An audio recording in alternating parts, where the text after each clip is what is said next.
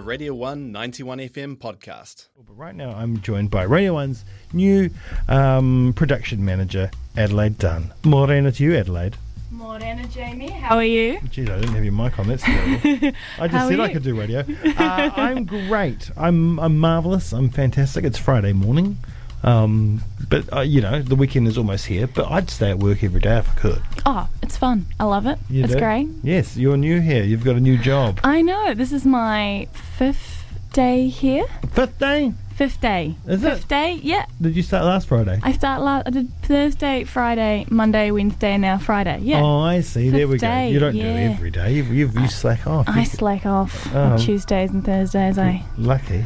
slink away. Yeah, I'm pretty sure you've got plenty of other things to fill your time. All right. People may know you best from bands like Millpool and Adelaide Cara. Yes. But now you work here at Radio 1, and that's how we're going to get to know you even better. What is your background in production? So my background in production starts from way back when I was about 5 or 6, and I would get on Audacity and speed up and slow down music. Wow. And then it eventuated... The audacity of it. The audacity of it. And then it eventuated into I got to uni and I didn't know what to study because dreams of mine had fallen through. Oh, no. How so? It was my dream to become an opera singer from the age of 4 till Wow.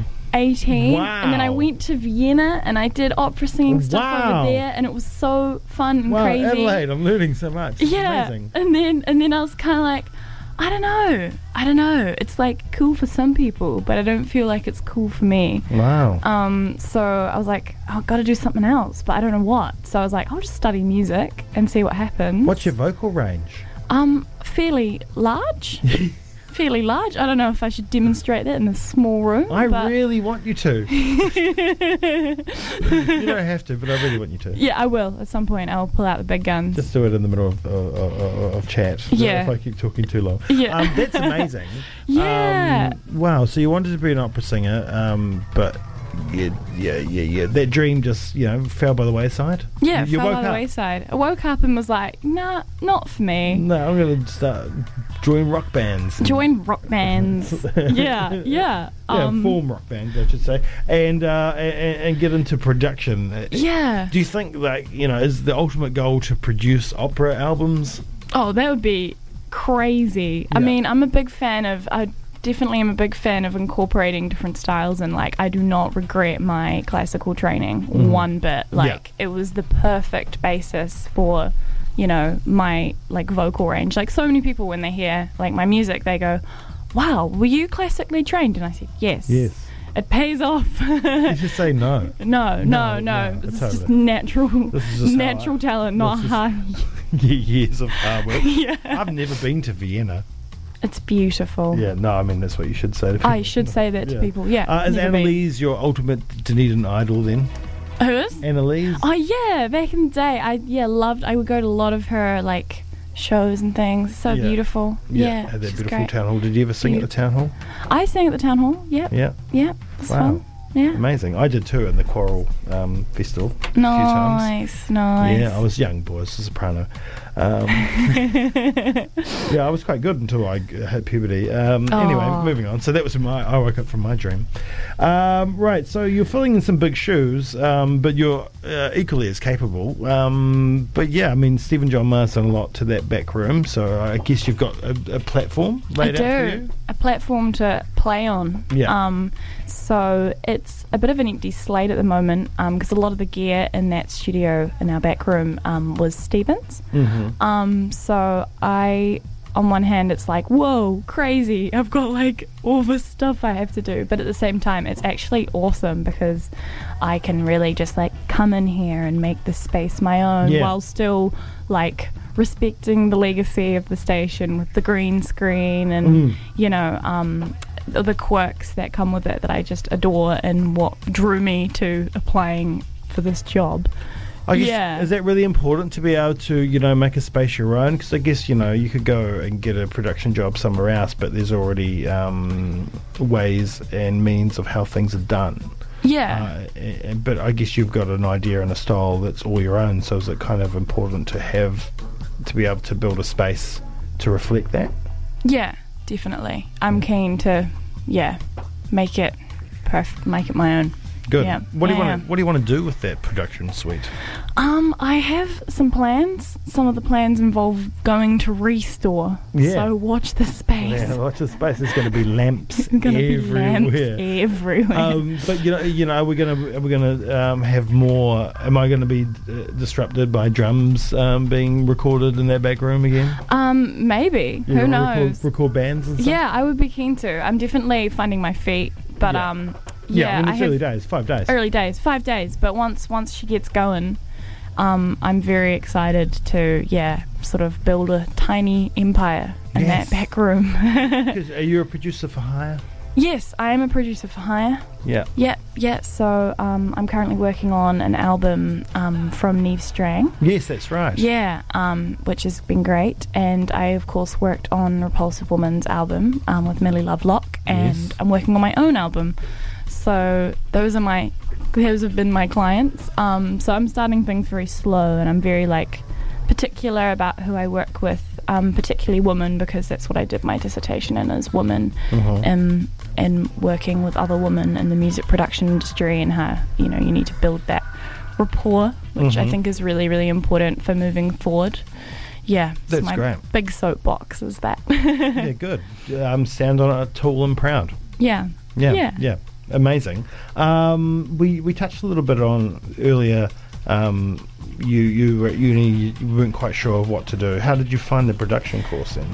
I took it on a whim because I had took this music and popular culture paper, and my tutor for that paper was Mike Holland, Yes. and I was kind of just like, oh, what else does this guy teach? Because he's great. Turns out he taught music production, and so I kind of went in just being like, I just really like learning from this guy. He has a really great teaching style. And I went in, and then I was like, oh my goodness, this is the kind of thing I've been thinking about my whole life. I often listen to music very, I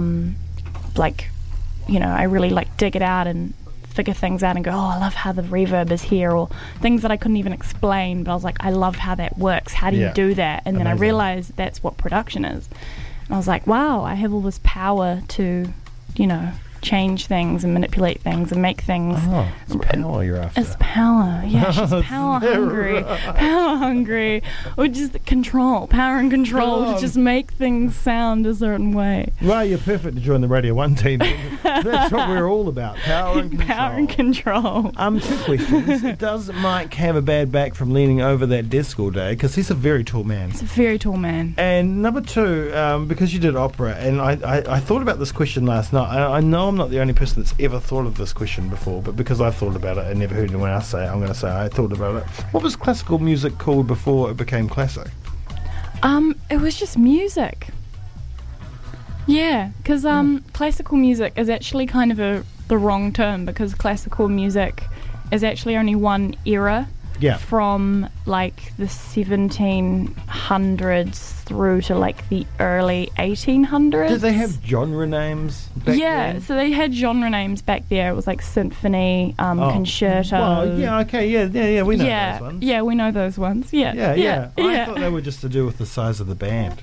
Yeah, kind of to do this with the size of the band, but it's also it's about the form as well. Okay, well, what about just one guy on his lute? Oh, yeah, so that would be, I don't know what that would be. It'd just be lute solo, I guess. Lute solo? I'm not sure. And I should know. in 200 years' time, will music from now be considered classical music? I don't know. Yeah, I don't know. Yeah. Technically, the technical term for classical music, as we call it today, is actually Western art music. Oh, Western art music. Yeah. That makes sense. Yeah. Yeah. That's good. That's good. Because music wasn't just being made in that area at the time. No, it wasn't. There's music from all around the world. All around, yeah. As always is. And you should discover more music from all around the world. That's very important. Very important. Brilliant. Well, thanks for coming in. We're really excited about having you here as a member of the family. 'Cause Yes. we are a family. Yes. Yeah. Not fully after Power and Control, don't worry. No. Well, maybe you're now the matriarch. Yeah, fantastic. Thank you for coming in and chatting. Thank you. It's been Thank a pleasure. you. I'm As going to play a song from each of the groups that I know you from. So I've got Millpool's Melodrama 2 coming up. Nice. Yeah, but first it's Mary, I Think You Should Know, from Adelaide Cara and Repulsive Woman. I didn't realise this was a Christmas song until you told me the other day. Yeah, this is a Christmas song. Ooh, yeah. It's amazing. Thank It's amazing. you. All right, thank you. It is now 20 minutes to 10. Here's Adelaide Cara and Repulsive Woman. Mary, I Think You Should Know. You're on the one.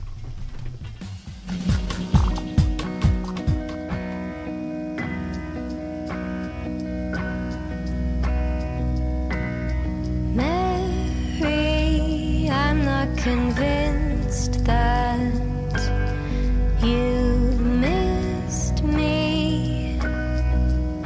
That's fine. There's some of you not mine, but it got cold out pretty quickly. That was a Radio 1 91 FM podcast. You can find more at r1.co.nz or wherever quality content is found.